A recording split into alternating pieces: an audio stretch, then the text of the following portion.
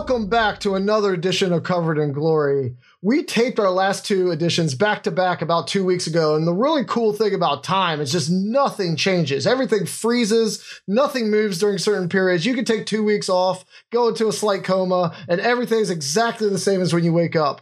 Or the world is on fire and everything is wildly different. I obviously have some opinions on Chelsea. If you guys listen to this podcast, you won't be surprised to know that I have a take on everything turning upside down. But I've also advocated pretty heavily for trying to keep sport and politics separate. So I'm a bit torn on how to approach it. But in this case, they're so intertwined, I think it would be disingenuous to not express some viewpoint on it. So what we're going to do is we're going to do the Chelsea section at the very end. If you don't want to hear politics with your soccer, then I completely respect that, completely get it, and would encourage you to kind of join us next week when hopefully we moved on through the topic.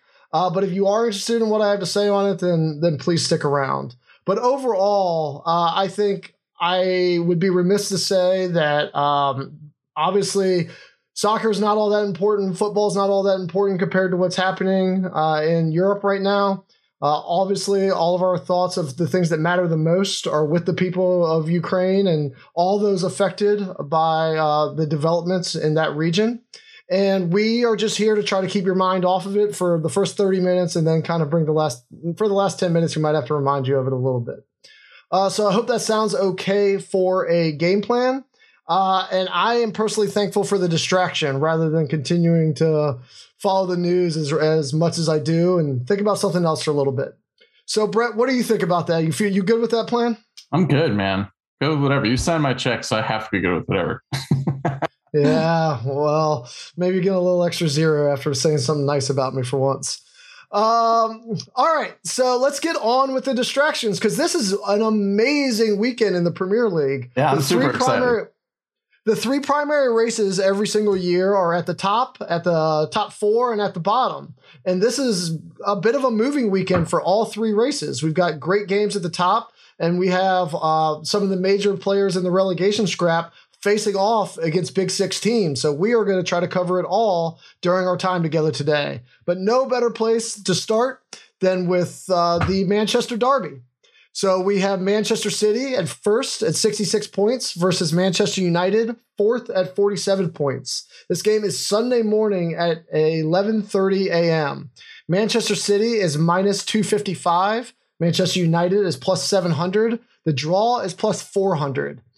Manchester City minus a goal and a half is plus 110. Manchester United plus a goal and a half is minus 125. That's as close as you're going to come to an even bet on the day. So if you need additional distraction, I would encourage you to go back and listen to our last episode where three of your favorite people in the Extra Points Podcast Network picked their team. And much to my disgust, but eventual acceptance, Cousin Sal is the newest Manchester United fan. So this will be the first derby he gets to experience, and I think it's going to be a great one. I'm playing purely on gut feel here, Brett. With all the bad stuff happening in the world right now, we deserve a proper title race to distract us. So I am backing the narrative, and I want a real tight game here with a lot of back and forth that has a lot of storylines that come out of it. There's never been a doubt about United's talent, and they played a lot better than their scoreline suggested last game. Their XG was 2.66 despite ending with a 0-0 draw. Oh, Toby throwing out some XG. Let's go. All right. Yeah. I needed something to look away from the news. I finally looked up a stat or two. So that 2.66, it felt like twice that. Like I think they could have walked away with 4 or 5 goals in that game pretty easily if Fernandez was played like half up to his ability. It just seemed like he wasn't there and wasn't able to hit targets again and again off of just pristine service. Meanwhile, City fell to an inspired Spurs performance 2 weeks ago and then sleptwalked against Everton, winning on a lucky bounce in the second half after getting outplayed in the first and escaped a horrible VAR mistake to hang on in the end. So take it all together, and I like a tight game here. So give me Manchester United with a goal and a half at minus 125. Yeah, I mean, we're kind of on the same page. And you know, lately, like United's performances, I think part of it is the performances either haven't been great or the results haven't been great for United under Rangnick, right? So OGS, like that team just looked dysfunctional. And the crazy part about it, and I think why maybe, I think there's always going to be a little degree of turmoil around United until they win another title. But I think, the kind of the general like discontent with the Rangnick hire and what's going on right now is because if you look at their actual points per match, under OGS, they had 1.71 points per match. Under Rangnick, it's 1.77. So you're sitting here going, we fired this guy. This was supposed to solve our problems. Like he was an overmatch manager. You and I probably joked he was maybe one of the bottom 3 managers in the Premier League, if not the worst manager in the Premier League. And so you replace him in his 14 games. He's basically was getting you the same results, like at least in terms of pure points, as Rangnick has in his 13 games. So it's like, oh, nothing has changed with United. They're still the same dysfunctional team. Like City's going to, dog walk them in this game, whatever is going to happen. Right. And I really think that like, we're probably missing that United is actually really improved. So the points per game may be the same, but under Rangnick, they actually have a plus 12 XG differential. Under OGS, it was -3. And then in actual goals under OGS, it was basically they were break even. And then under Rangnick, they're plus 10. Now, again, in soccer, they do play a balanced schedule when it all evens out at the end of the season. We've had so many matches move. There's always some caveats to that number. Like United hasn't exactly played like a murderer's row of opponents in Rangnick's stretch here, but we're starting to see a little bit. They're a little more aggressive, out of possession, like pressing. And then they're just defensively, they've just been able to tighten up. And I think the thing that we might be seeing with City too is, Grealish was supposed to be a huge boon for them, right? Like he was supposed to be another guy that was like basically going to carry the torch after De Bruyne. But when we see these games that really matter to City, like who's out there? It's Gundogan, it's De Bruyne, it's Bernardo Silva, it's Mahrez, and Foden or, Sterling probably takes like the other attacking slot. And, Grealish like hasn't really allowed for this like squad rotation to like keep guys fresh. And I think, and this is more like me trying to read the tea leaves in a really crafty way, which if you've seen my 5-point pickoff picks is probably not a great idea, but they just haven't been that good. So the City's put up like great numbers lately, but a lot of it's been they smashed Brentford, who is plummeting into the relegation race, right? They smashed Norwich, who is the worst team in the Premier League. They beat the shit out of Sporting, where the score line was way more flattering what they actually produced. And Sporting, plays in the Portuguese league, which is a pretty big drop off compared to the Premier League, which is the richest and most talented league in the world. But against Everton, they didn't look good. And Everton is not good. Even though your boy Frankie Lampard's there, he hasn't like turned Everton around to be a magically scrappy squad. And then Southampton away, they played them pretty much even. And Spurs, obviously they lost at the Etihad, So I think there might be some signs of maybe wear and tear of, just maybe like a little bit of a late season lull here with City. So like, between United, just I think getting a bad rap in terms of like their performances on the whole haven't been that bad, and they've tightened up defensively. Like I really do feel like this derby may not be exciting to watch, but I don't see this as a game where City's going to run away with it. So my picks are going to be like in your same vein. Like I like the draw at plus 370. I think definitely 1 out of every 3 times this match is played with the intensity that's going to be behind it, with a top 4 spot on the line for United. And then obviously the title race is now heating up for City. It's going to be pretty intense. And, I think the other one, my thing, I love the long shot. This is going to be 2 really good defensive teams going after each other. There's going to be a lot of pressing out of possession. These teams tighten things up at the back. So the no score tie at plus 1,300. Oh, I need a rainmaker, baby. I need a rainmaker. Well, look, I agree with what you're saying about Rangnick, and it helps when he gets Harry Maguire out of the lineup. It helps when Paul Pogba looks involved like he did. I mean, I knew that game ended 0-0, but Pogba looked more lively than he had in weeks. That like flick he gave to Elanga when Elanga shot it wide was just a work of art. And Elanga himself has been a bright spark for United, giving them cover for Greenwood. So I I like what I'm seeing from them in general. I still think Arsenal have a better chance to finish top four than they do. But I am starting to enjoy watching Manchester United play a little bit more. Whoa, that hurts. That hurts to say, doesn't it? Well, look, if I got to watch them, I might as well root for it to be exciting. I'm not rooting for them to win, but it's better to watch Paul Pogba, get involved and Elanga light things up and not watch Maguire just completely muck the game up through the center and then get beat and try to drag a guy back. Like, it's more entertaining this way. So I am much happier in that regard. So in terms of my prop, I'm going completely opposite away from you, which is probably a bad thing because I agree with everything that you said, although I just can't get away from this idea of narrative. And I think we're going to see an exciting match. You're also kicking the dog shit out of me in the 5-pint pickoff. So let's just go ahead and stop pretending that that's not happening. Yeah. And maybe this is just, me looking for some wish fulfillment of wanting to spend a really exciting Sunday morning watching these two teams play. But I'm going with both teams to score. Yes. At -120 with all the pressing, with the attacking firepower on both sides, with what's at stake for both teams. I expect to see an offensive game, and I think both of them can squeak one in. If you're looking for a little bit longer odds, this is the kind of game where Ronaldo scores.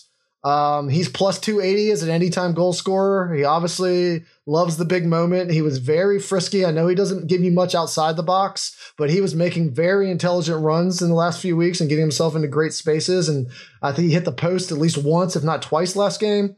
He looked really good. And he's also the penalty taker. So if you don't believe that VAR is going to keep saving Manchester City from some airheaded mistakes, then he might get to put one in the back of the net from the spot. So I'm going to take yes at -120, but off air, I might also have a little bit of action on Ronaldo to score. Yeah, and I mean, obviously he has not been great over the second half of the season. He came to United, he had that great run early on, right? And then he slowed down a lot, and we get a lot of talk about the age, a lot of talk about the fit with Rangnick. But on the whole, when you look at the non-penalty expected goals, like Ronaldo is the clear choice for United to score. And then when you throw in the penalty factor, which, we talked about this earlier in the year, that, there's a 1 in 5 chance of penalties called in the match. Right. So, yeah, that always boosts odds for someone like Ronaldo. And it's the odds, exactly. I think, with his name brand recognition and being a global icon, he was always at plus 130, plus 110. He's even been, I think it was -1 game to be an anytime goal scorer, which is completely insane. Right. But because he struggled recently, the odds are starting to adjust back the other way. And now, not that he's a value bet because he's just like a public team, he'll always be a little bit depressed on the odds he should be getting. But you're taking much less of a name brand hit right now than you were 2 months ago. No, I agree completely. It's definitely, there are certain players, like you said, like their floor is always going to be pretty high. And like Ronaldo's floor for an anytime goal scorer prop is always going to be high because, like you said, the casual fan is going to see his name. They're going to want to bet on him to score. But you're definitely buying low on him right now just because of the fact that he has struggled in front of the net. He's had some really good games where he's, created a bunch of, like you said, a bunch of chances, goals that could have went either way, basically shots that could have went either way. And I mean, this is a huge match for them. Like, this is a huge match for both teams. And that's why, I know you and I are excited for the weekend, but like, it does seem like one of those things where this is where Ronaldo just makes that fucking run and just buries that shot into the upper right-hand corner from a crazy angle. It just feels like one of those games to me. Yeah, and look, Liverpool's breathing down Man City's neck. They got bailed out from dropping 2 more points against Everton. Liverpool's, 6 points back with a game in hand, and plus they have a head-to-head matchup coming up in April. So I love that the fact that this race is now something we actually have to talk about again. I mean, the last time we brought it up whatsoever, I think we spent 30 seconds on the topic in total. We thought it was over. Hand on the trophy. But here we are, and between Man City, flattening out a little bit, and I don't know if they're regressing to the mean, but not just squeaking out 12 straight victories. There was obviously some level for regression to have, and Liverpool, who we're about to talk about now, kind of just grinding out win after win after win and being a pest that won't go away. I'm excited that we're in the spring and we might actually have a title race. So I hope that continues on Sunday. Yeah, I love it, man. So let's see if Liverpool could do their part going up against West Ham on Saturday, putting a little bit of pressure on City before the derby. Liverpool is second at 60 points versus West Ham fifth at 45 points. This game is Saturday at 12:30 p.m. Eastern. Pool is -320. West Ham is +900. The draw is +475. Pool minus a goal and a half is minus 110, and West Ham is plus 100. So another way that you can kind of use the spread to create a pretty even bet between both sides. And that's the way I'm leaning, Brett. I mean, I'm just going to get it right out of the way right now. I'm hoping that Pool wins in some ways just for the title race. I mean, I've given up hope that Chelsea's going to catch either one of those teams. So I just want to see some drama at the top as we continue to push through to the end of the season. But I like West Ham to keep this game close. They've only lost by more than a goal once in the league the entire season. They beat Pool when they played in November. They have a massive knack for keeping games tight, and Liverpool also has been keeping games tight recently. I mean, I'm sure I'll talk a little bit more about the banger that they played with Chelsea last weekend, but we can't forget that ended in a 0-0 draw. They allowed Norwich to squeak back within a goal in the FA Cup during the week.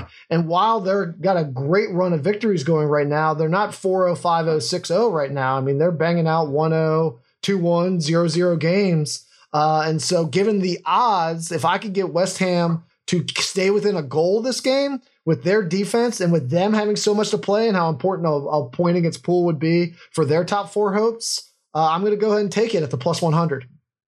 Yeah, I mean, I don't know. I go back and forth on West Ham, right? Like everybody knows, especially when we did our podcast, if you listen to that, David Moyes is like the reason I kind of became an Everton fan, right? And his teams are known for like that defensive consistency. I mean, you probably remember back in the early aughts and late aughts, like when you played David Moyes' Everton teams, like it was ugly. You knew exactly what the game was going to look like. Pain in the ass. Yeah, it sucked. It really did. And the weird part is like this West Ham team has been like really inconsistent, at least towards the end. It didn't help too that, Kurt Zouma was booting animals around his apartment, and he was a really big part of kind of the early season thing because he's such a mobile center back. Like you had Zouma for a long time at Chelsea, right? And his thing is his mobility, his aerial ability, like he can dominate there. And like Craig Dawson and Diop, like the two guys that kind of, marshal for him when he's not there, Dawson's really good on set pieces, but he's just not good in open space. And Diop is kind of the same way as Dawson.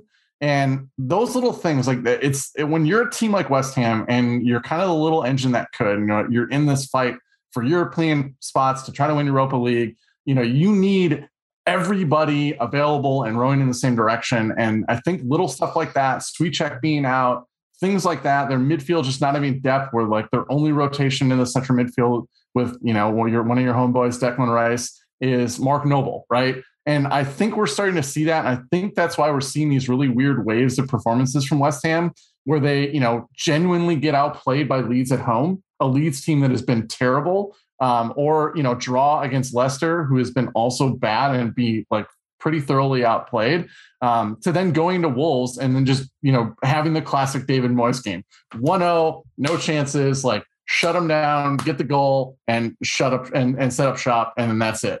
So they're just weird to me. Like I can't put my finger on them. I think it's partially because like the Premier League has like two or three very consistent teams. I would probably say three with Chelsea, and everybody else is always going to have these like crazy little waves. But with that said, like Liverpool's been leaking these really weird goals like that just don't reflect. And you can't tell if it's like when they get these score lines where they get up 2-0, if they take their foot off the gas a little bit, or if it's just kind of variance striking.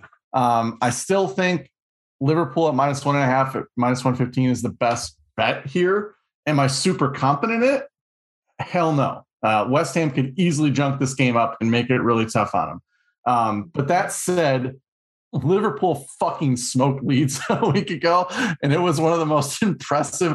They created 5 expected goals in a Premier League game, and I don't have it in front of me like where that ranks in terms of like all time since XG data has been kept, but it was fucking impressive. Like they smashed the dog shit out of Leeds. And with West Ham being up and down and not quite as tight defensively as I think we maybe want to give them credit for, I do think there's a couple goals here for Liverpool. And, West Ham is basically a crazy set piece or Jared Bowen magic from needing one. But the 2-0 plus 650 scoreline to Liverpool, like I hate doing specific scorelines, but 1 to 3 goals to me seems like Liverpool's range, and 0 to 1 seems like West Ham's in a big way. So like that 2-0 for the plus 650 just seems like a fun little thing where you're taking a big part of the range and trying to get really specific and hit it. I absolutely love when you take exact scores because you are right on for 85 minutes and then you always lose it in the last. So it brings me so much joy every single time you predict because you get to craft the text message to point it out every time. I just know what's coming. I'm giddy. I'm sitting on the edge of my seat just waiting to see how you get boned this time. So for my prop bet, I'm taking the mirror image of the one I took in the Derby. Both teams to score no at minus 105. So I get a David Moyes team and I get a Virgil van Dijk led team, and I only need one of them to keep a clean sheet, and I get even money for it. I mean, I don't know if I'd bet my house on that, but I think it's better than a coin flip, and I'm getting coin flip odds. So that is going to be my prop for this game. Yeah, I mean, I think it's good, man. And again, the thing that we always talk about too is like watch Liverpool's midfield. If Fabinho and Thiago are starting in the same midfield, especially if Hendo joins them as the third, that's going to really muddy up this game, and bets like that are going to look really good. Yep. All right. Well, let's see what other games look good right after this break.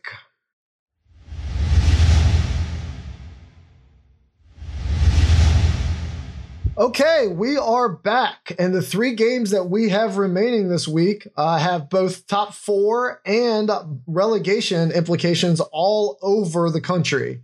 Let's start at Watford. Watford is 19th at 19 points versus Arsenal, 6th at 45 points. This game is Sunday at 9 a.m.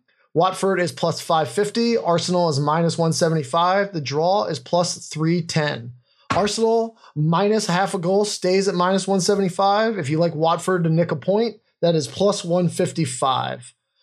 So I know this is repetitive, but Arsenal's going to play a junk game here. Yeah.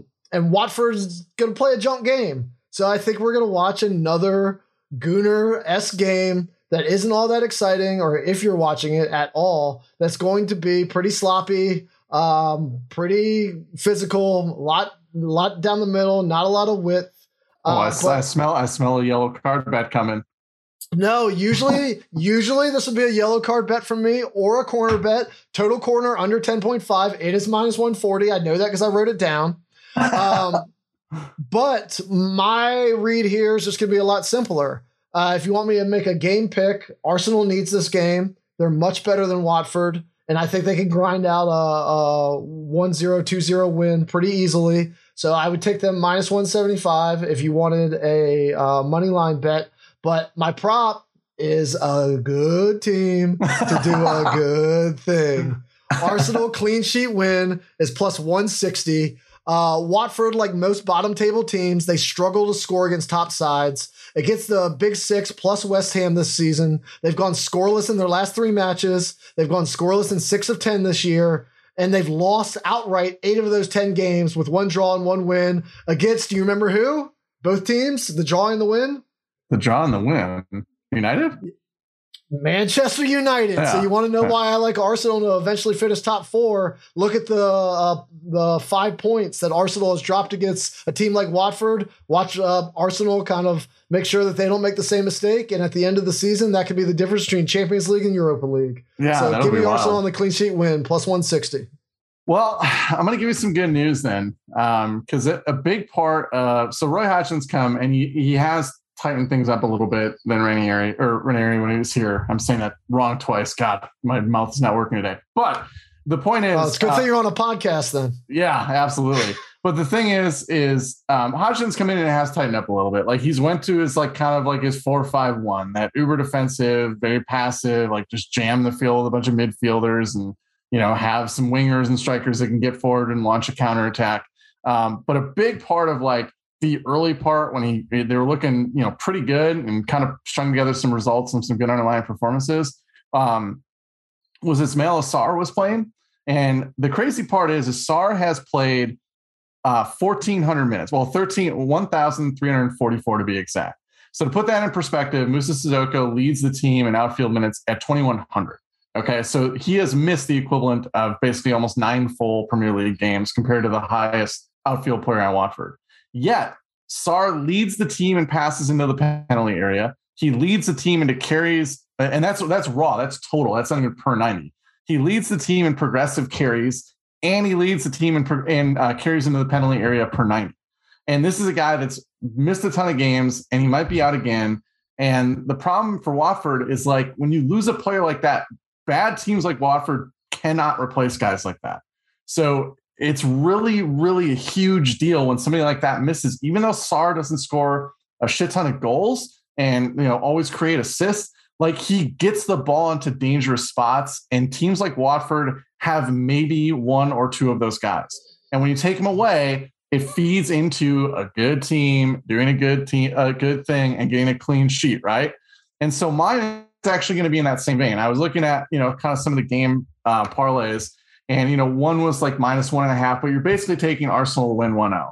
So I want you to have a lot of fun this weekend. Like you need a lot of fun this weekend. So I'm going to take another exact scoreline for my prop bet, and I'm going to take Arsenal 1-0 at +500, because if I'm going to sit and take a game parlay where they win under 1.5 goals, I might as well just fucking take them 1-0 for a little bit extra juice. And so that's the one that I'm going to go with. I think that Watford is solid enough defensively under Hodgson that Arsenal's going to have trouble racking up multiple goals. And it's just really hard to see Watford putting one past our boy Ramsdale. You're basically becoming the Bielsa of betting. Like you can lose 4-0, you could win 4-0. Anything in between is possible. But he just got fired. So I don't know if that's a compliment. The whole point of gambling is when you're losing, you just bet more, right? Isn't that how you get back in it? Back to even? I'm trying to win the 5 point. No wonder you can't afford any lights. Why's your room so dark? Come on, man. Your electric bill get cut off from all these bad chase bets? Yeah, that's the whole point. I can't afford it. Now everybody knows. Also because the sun immediately sets and things get pitch black in Arizona. But starting it was sunny and now it's dark out. Holy hell, just like our last 2 weeks. All right, so let us continue to talk about relegation-related teams by moving over to Spurs versus Everton. Spurs at 7th, 42 points, versus Everton, 17th at 22 points. This game is Monday. We have a very long Premier League weekend, Monday at 3 p.m. Spurs are -170. Everton is +500. The draw is +310. The Spurs -0.5 goal remain at -170. Everton to pick up at least a point is +145. So my thoughts on watching Everton last week, and obviously I know you're going to be able to share a lot more of yours. Pickford is definitely not a relegation level keeper, as he showed in the second half versus a rolling City attack. And he'll potentially be put to the test again versus his Jekyll and Hyde Spurs teams.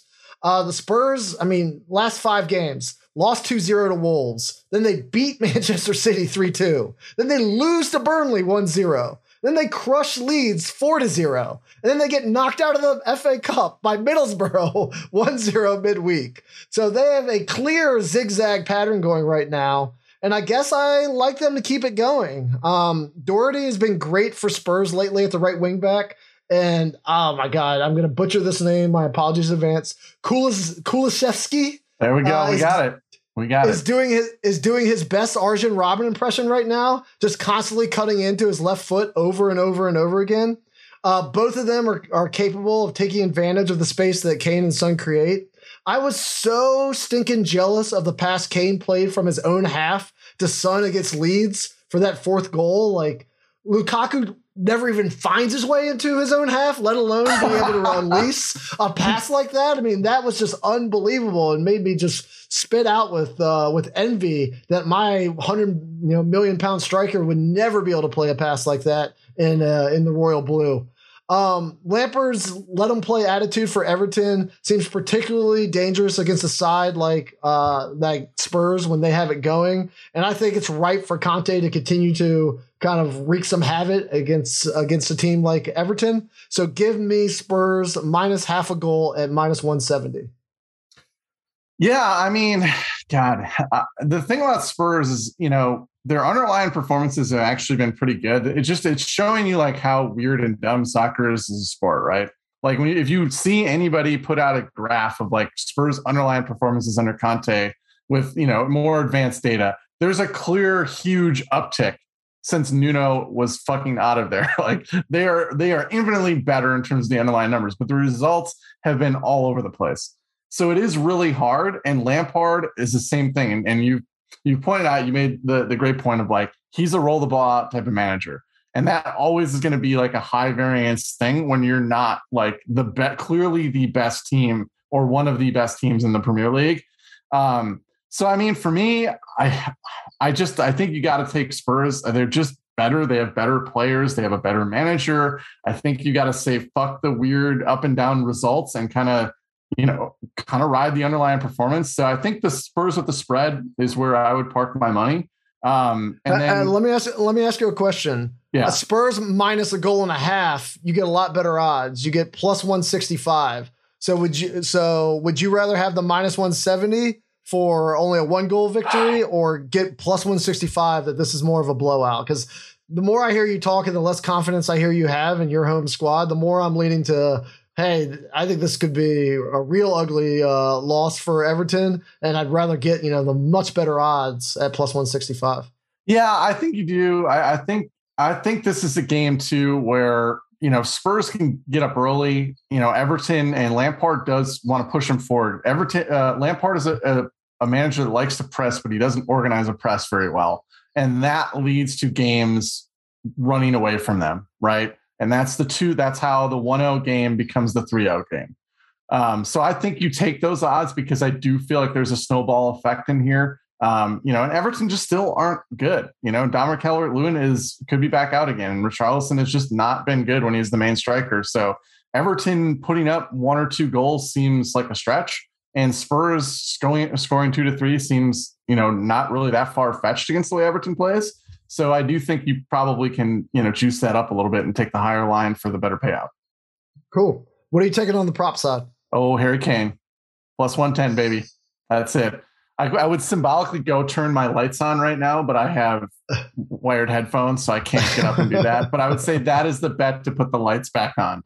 Harry Kane, plus 110, scoring against Everton. Oh, I'll bet your light bill. I like it. All right, let's do it. And I like the idea that he's going to score, because I'm taking over 2.5 goals at minus 130. With the roll the ball out manager like Lampard, and with the firepower that Spurs have when things are clicking, I think more than half the time here, probably 2/3 of the time, I would expect there to be 3 goals between the sides, and I don't have to pay that heavy of juice. So I'm going to go ahead and take that as my prop, and you'll probably hear that one again later. Let me ask you one last question before we move to the Chelsea-Burnley game. Sure. As an Everton fan, the relegation race is getting real for you. So looking at relegation odds right now, Norwich is going down. They're minus 1,100. I think, everybody pretty much agrees on that. Watford is minus 430. That probably drops a little bit more if they fall to Arsenal this weekend, which I think both of us think is highly likely. But that race for 18th is just a real barn burner right now. Burnley at minus 120, Leeds at plus 195, Brentford at plus 250, Everton at plus 430, Newcastle at plus 900. So as an Everton fan, how nervous are you that Lampard's going to be the championship manager of the year next year? Or do you think he's going to be mid-table again at the Premier League? Oh, man. If it wasn't, I'll put it this way.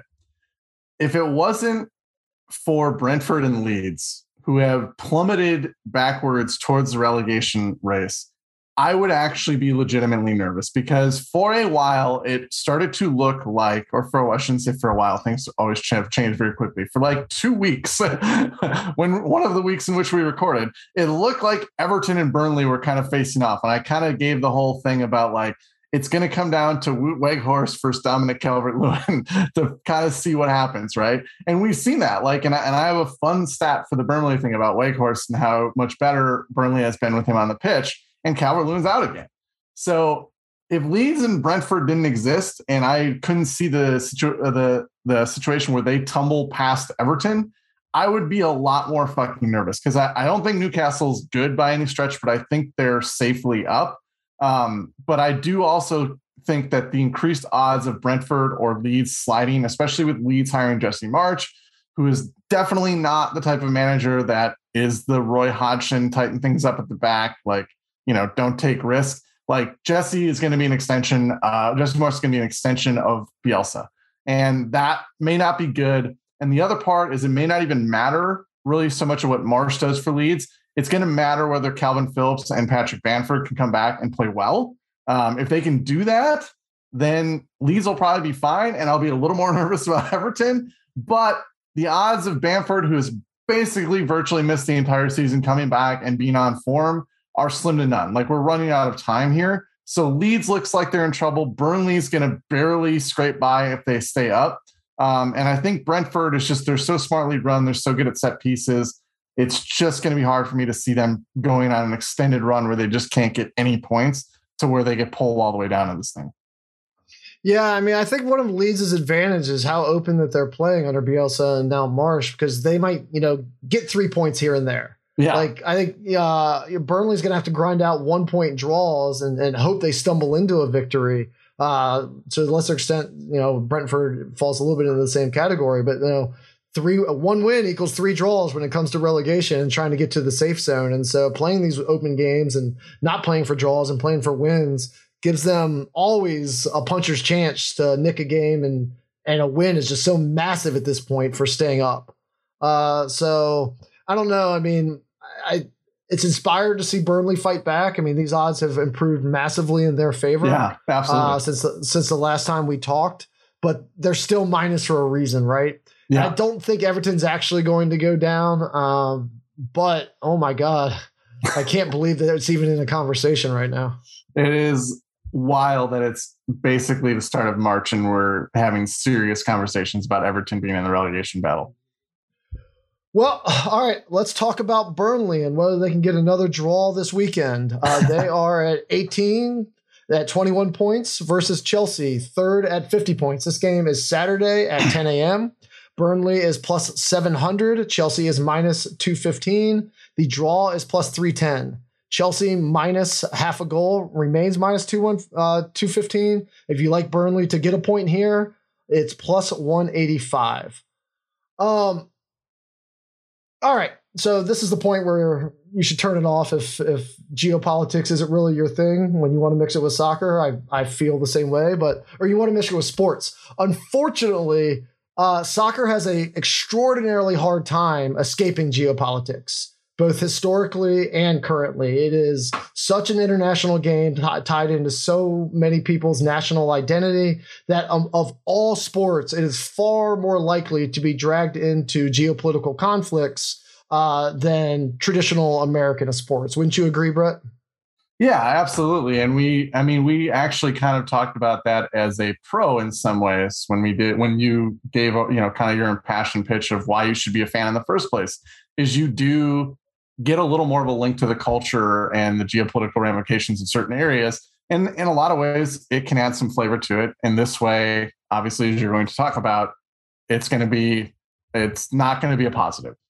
Yeah. So look, as I said at the top, and as everybody obviously knows, all the real victims of what's happening in the Ukraine are in the Ukraine. Mm-hmm. And their houses are being shelled right now, and they're sleeping in subway stations, huddling with their kids, afraid for their safety, or they're walking, hundreds of miles, praying they get to a border unmolested and able to cross and get into safety. I mean, what we're seeing in that region of the world right now is absolutely terrifying. And that's where the real victims lie. And I don't want anybody to ever think what I'm saying is going to be contradictory to that. But, for the rest of the world, it's not like my mental health hasn't been unaffected. And I find solace in sport. I mean, I do what I do for a living because it's my most impassioned hobby, and it's what I like to do with my free time. And it's where I like to find my escape. And in this current situation, there isn't an escape. And there was for 2 hours watching the Carabao Cup. I mean, I spent Friday, my mental health's not great. It wasn't great before everything happened with Chelsea's team. I spent Friday night Googling strategic nuclear strike places in the United States. I mean, that wasn't something I was doing the Friday night before that. This is scary for all of us. And watching that Carabao Cup game, I found a happy spot for 2 hours, just watching such an unbelievable banger of a match. Yes, it is a minor cup, but Liverpool and Chelsea did not treat it like one, and they went full out and played the most entertaining 0-0 game I could ever imagine watching, full of amazing performances, full of incredible narrative, full of back and forth action, full of horrible refereeing that robbed Chelsea, and then full of Kepa coming on and creating just an everlasting legacy that we'll never forget. Doing us all a favor and answering the question eternally, could I ever perform worse than a professional athlete given the chance? We now have a definitive answer that I could not have performed worse. Neither could you. Neither could anybody walking the planet. Because when you face 11 penalty kicks and you give up 11 goals and then you miss your own penalty kick, by definition, there is no worse performance. You're a fucking all legend. I can ever do is tie. You're a legend at that point. Yeah, no, I mean, I would be a legend too if I put on that jersey and gave the same performance walking out of the stand. So, like, it's great. Thank you, Kepa, for making it all, make us all feel like we could be on the biggest stage in professional sport. But, you know, obviously a lot has happened after that game, and that's what I'll briefly address now. Roman Abramovich is obviously not without sin. Wherever his money came from originally that allowed him to acquire both Chelsea and billions of dollars, I don't know. I'm sure there are people out there who do know. I'm sure that there are people that have done deep investigations. I'm sure people that feel like they have the answers. I'm guessing they're not the people on soccer Reddit who are just hammering him for his background. I'm guessing they're not the people on Twitter who want to just talk crap about Chelsea. I'm guessing they haven't done the deep research to find out the answer, because I don't know. I mean, I imagine it was probably bad. But I also know that since this whole thing happened, at least it's been reported that the Ukraine called him asking him to help for peace. I know that his daughter spoke out against Putin. I know that in his statement he just gave, he's one of the only oligarchs to actually refer to what Putin is doing as a war and not something that's coming out of language out of the Kremlin. I know that he has been the greatest owner in all of sport for the last 20 years. I know that he is taking a $3-4 billion asset and essentially walking away from it with $0 into his own pocket. I know that he has pumped billions of dollars that he's now forgiving in loans to the club. And I know that the money that he's making off of this sale is going to help fund the Ukraine refugees and the victims of that horrible war.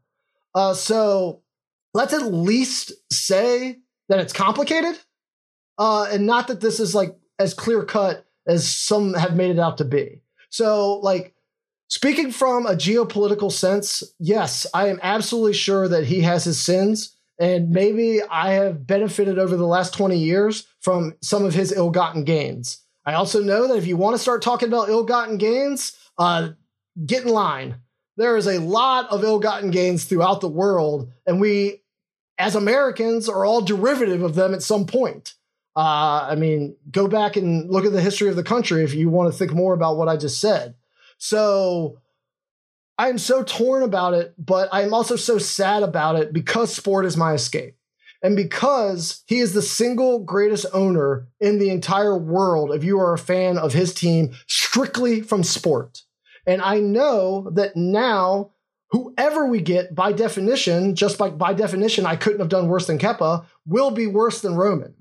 And I also know that just like a kid who's afraid of a dog, there's a reason why you're afraid of it. Or like an adult who's afraid of a dog, whatever it might be. They were probably had a bad incident in their past that involved a dog. And you know what? I have been absolutely mauled by Daniel Snyder for my entire rest of my life since he bought the team. And we loved our owner at the calling him the Washington football team. I'm not calling him the commies, particularly right now during this speech. We've been mauled by him. And we had an owner, Jack Kent Cooke, that we absolutely loved beforehand. And we were one of the proudest franchises in all of sport. And now that's all gone. And so those of you who think that, like, oh, somebody else will just buy the team and the wheels will keep spinning and all those sorts of things, I don't know that.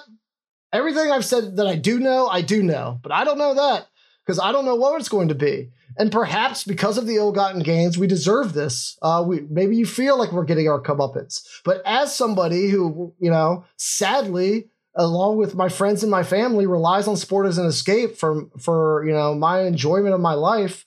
We're facing an uncertain time, and in the midst of all this other uncertainty, it sucks. We're not victims. All the victims of this war are real victims. But it's unfortunate that it came to this. And no matter where that money came from an owner perspective and from a sports perspective, I just want to thank Roman Abramovich for all that he has done for Chelsea Football Club, for this badge, for this team that he completely loves. And I want it to be recognized that the way he's walking away from this, whether you think he's doing it out of fear of sanctions or anything else, I don't think there's a whole lot of billionaires in the world that would walk away from $3 or $4 billion and or just take it, completely donate it back in to the opposite side of the conflict that everybody thinks that he's on. So going forward, I guess it's somewhat exciting a little bit. It's going to be a completely new era. Maybe we'll have stability. Maybe Thomas Tuchel will be given the space to lead a Klopp or a Pep-esque project. And I've never seen that as a fan at Chelsea. Maybe that'll be exciting.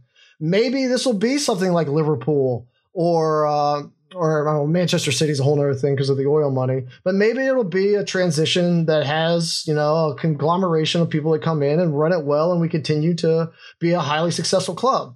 But maybe this turns into Manchester United and it's turned into a piggy bank. Maybe this turns into Arsenal. Maybe this turns into Nottingham Forest. Maybe this turns into Fulham. Maybe we are down in a couple of years. I have no stinking idea what is going to happen. I do know that Newcastle's probably going to be the new Chelsea, and that'll be fun to actually be somebody who gets to point at somebody else and talk about them spending all the money and buying their way to titles with a very questionable ownership group. But I don't know, guys.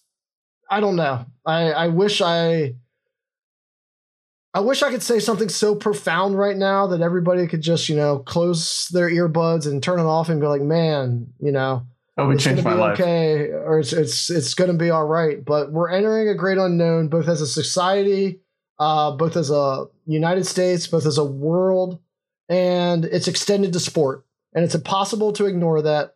And, I pray for peace just like everybody else. I pray for some of the stability we had 10 days ago. And I pray for some normalcy. But most of all, I pray for the people of Ukraine because they need it more than everybody else. It's just trickling down to the rest of us. Yeah. And I will say this to wrap up. Something I thought a lot about is Alisher Usmanov, who basically is Farhad Moshiri's, Everton's owner, right-hand man. Everton had a lot of weird kind of shady money come in because Moshiri had all these partnerships with Usmanov. His yacht got seized today. And I was even on Twitter being like, good, fuck him, and fuck Everton for taking his money. Right. But I even ended it saying, I would like to think that if I had gotten as much joy out of Everton, if they had not spent Usmanov's money on Davy fucking Clausen, instead bought players that won them trophies and made me care about what they were doing and not just, playing out the string when they finished in 11th place. I agree. Life is hard, man. For a lot of people, and we're probably saying this, and I know my lights look like they're off. I swear it's not as dark in here as it looks. But we're in a very fortunate situation. In Ukraine, people do not have power. They do not have lights, and their lives are incredibly difficult. But even the average day to day, especially with everything that's been going on in the world, it's great to have a release. It's great to not have to feel like you have to morally be on top of every decision with where your interests lie. And, so when that happened, I just was more thankful that Everton was bad. So I didn't have to make the choice of doing that. Right. I didn't have to say, God, I got so much joy, but man, that guy, he had some things about him that weren't great. And so I get it. I understand it. It sucks that you have to have that kind of internal conflict because, you're a good dude. I hope it doesn't ruin your street cred here among the people. But it does. It sucks that you have to have this kind of internal strife to be like, well, I enjoyed this, but yeah, maybe I shouldn't have, or maybe I should have, or whatever. Because it just makes things always more complicated. Life's already complicated enough. But yeah, we'd like to get back to a point where we can just enjoy shit. And I think, for all of us this weekend, we're going to be thinking about the people that are truly impacted by everything that's going on, giving them thoughts, sports. I'm not a God person, but for people that do, prayers. And then for us, just trying to go enjoy the sport of soccer, enjoy the title race, enjoy the relegation battle, and just do your best to, get through and let that be your release again. Yeah. Well, I'm reading hours and hours of news coverage of what's happening over there, and then hours and hours of news coverage of what's happening in the sporting world. And never before, really, in my lifetime, have there been such overlap in the situation. So thank you for letting me vent. I mean, this is just straight therapy for me, guys. As I said, like my mental health's a little bit shaky, little to do with sport, but now a little bit more to do with sport. So I'm sorry if that was a little bit rambling. I don't mean to get too political on this podcast because we try to stick to sports. But in this case, I just had to get that off my chest. So thanks for listening. As for the game, given everything that's going on and given Burnley's affinity for somehow junking things up, I can absolutely see this ending in some sort of draw. So I think more likely than not, Chelsea ekes out a win here. But with the odds of plus 310 on the draw, given everything else going on, I feel that's the better place to put your money. Also, because of all the distractions and because of the style of play on the prop side, I would take under 2.5 goals, minus 125. Burnley has been really frustrating for top teams to play since the turn of the year. They beat Spurs 1-0. They held Poole to 1 goal in a 1-0 game. Arsenal was 0-0. Man U was 1-1. Their first game with Chelsea was 1-1. Manchester City back in October was 2-0. All of those games went under 2.5 goals. Just for whatever reason, they're so frustrating that they tend to play these, kind of damp squid of matches. And so if I'm getting close to a coin flip that this is another one under 2.5 goals, particularly given all the circumstances around the game, I'm going to go ahead and take that. I'm going to go the other way with you, man. I'm going to trust your boys to keep things on the pitch and play well. So I'm just going to take the Chelsea clean sheet win. I got to do it, man. Good team, good thing. Tuchel's back on his shit. Hopefully they can stay focused on soccer with everything that's going on around the club. But plus 135 for Chelsea to shut out a Burnley team that doesn't score very much. That's where I'll go. And we'll end on the 5-pint pickoff and make you happy because you can talk massive shit about me. And I'm going to be happy Saturday at 10 a.m. I mean, I support the badge. I support the club. I don't over the players, over the owners, over everything else. And so for that 2 hours Saturday morning where I get to watch them play, no matter how bad the game is, that's going to be one of the best parts of my week because I love the club and I always will. So for the 5-pint pickoff and for my Afrigo shit talking, I beat you again. So February ended with me beating you 16-7 and you not having any utilities, which is so sad. I can't even see you right now. This is like watching the light go out of your eyes and the rest of everything else around you. It's crazy. Oh my gosh. Harry Kane just scored a goal to get you your power back on, apparently. But winning February does make it 3 out of 4 months for me. However, giving my boy credit, you had such a huge December when you were up 25 units. You're still actually up 2 pints on me for the year, even if I've won 3 out of 4 months and I'm drinking on your dime over and over again. But we are both still in the positive, shocking the world. So if you're betting the portfolio, you're buying some beers for yourself. For this week to kick off March, I am going with 5 different bets again. So 1 pint each on the following. Arsenal, clean sheet win, plus 160. Manchester United, Manchester City, both teams to score. The yes at minus 120. Tottenham and Everton, over 2.5 goals, minus 130. West Ham, plus a goal and a half at plus 100. And Chelsea Burnley, under 2.5 goals at minus 125. How are you going to lose to me this week, Brett? I'm not. As now we can see, because I clearly can't tell when the sun sets that my building doesn't matter if the sun sets at 6:45. We have lights on. And so when you set up a GoFundMe, set it up for Toby, get him some beer. He needs it. No one needs to fund my lights. They work. You are my personal GoFundMe. I don't need everybody else. None of the listeners need to chip in. You never will have to pay for another drink your entire life. Like you're set up perfectly. As long as this podcast exists, you will be getting free beer for life. That Chelsea game Saturday morning will have at least 1, probably 2 Guinnesses to go along with it, courtesy of you, friend. There we go, man. All right. Well, I'm gonna keep mine a little bit simpler. I'm gonna ride your boys Chelsea. I'm gonna have some faith, man. Plus 135, 2 pints for the clean sheet win. Harry Kane. I said it's going to be the thing that keeps my power on. Plus 110 for 2 pints for the anytime goal scorer. And then the last one, I got to go big, man. I got to, because I'm going to hit one of these and it's going to feel so good. And I'm going to enjoy that beer that you send me so much. But the no score tie plus 1,300 in the Manchester Derby, I got to go for it. I got to put a pint on it. Because when it hits and I'm counting those 13 pints towards my total, I'm going to be fucking talking to you. I'm never going to shut up, man. I'm never going to shut up. You're going to have to mute me. Michael, spoken like a guy. Mike is going to have to mute me on me. Spoken like a guy who took a 0 in January. I'm sure the listeners want to mute both of us, especially after my rambling take on Chelsea. So let's go ahead and wrap up there. Really excited for this weekend. Really excited to have some soccer games to distract all of us. And really excited to see how things evolve in the next week. And hopefully they'll evolve in a positive direction and some sanity and civility will return to the world. So until that time, you have heard neither sanity nor civility on this podcast, but we welcome you to come back next week for our interchange of horrible advice backed by expert analysis. Enjoy the games, folks. Take care, y'all.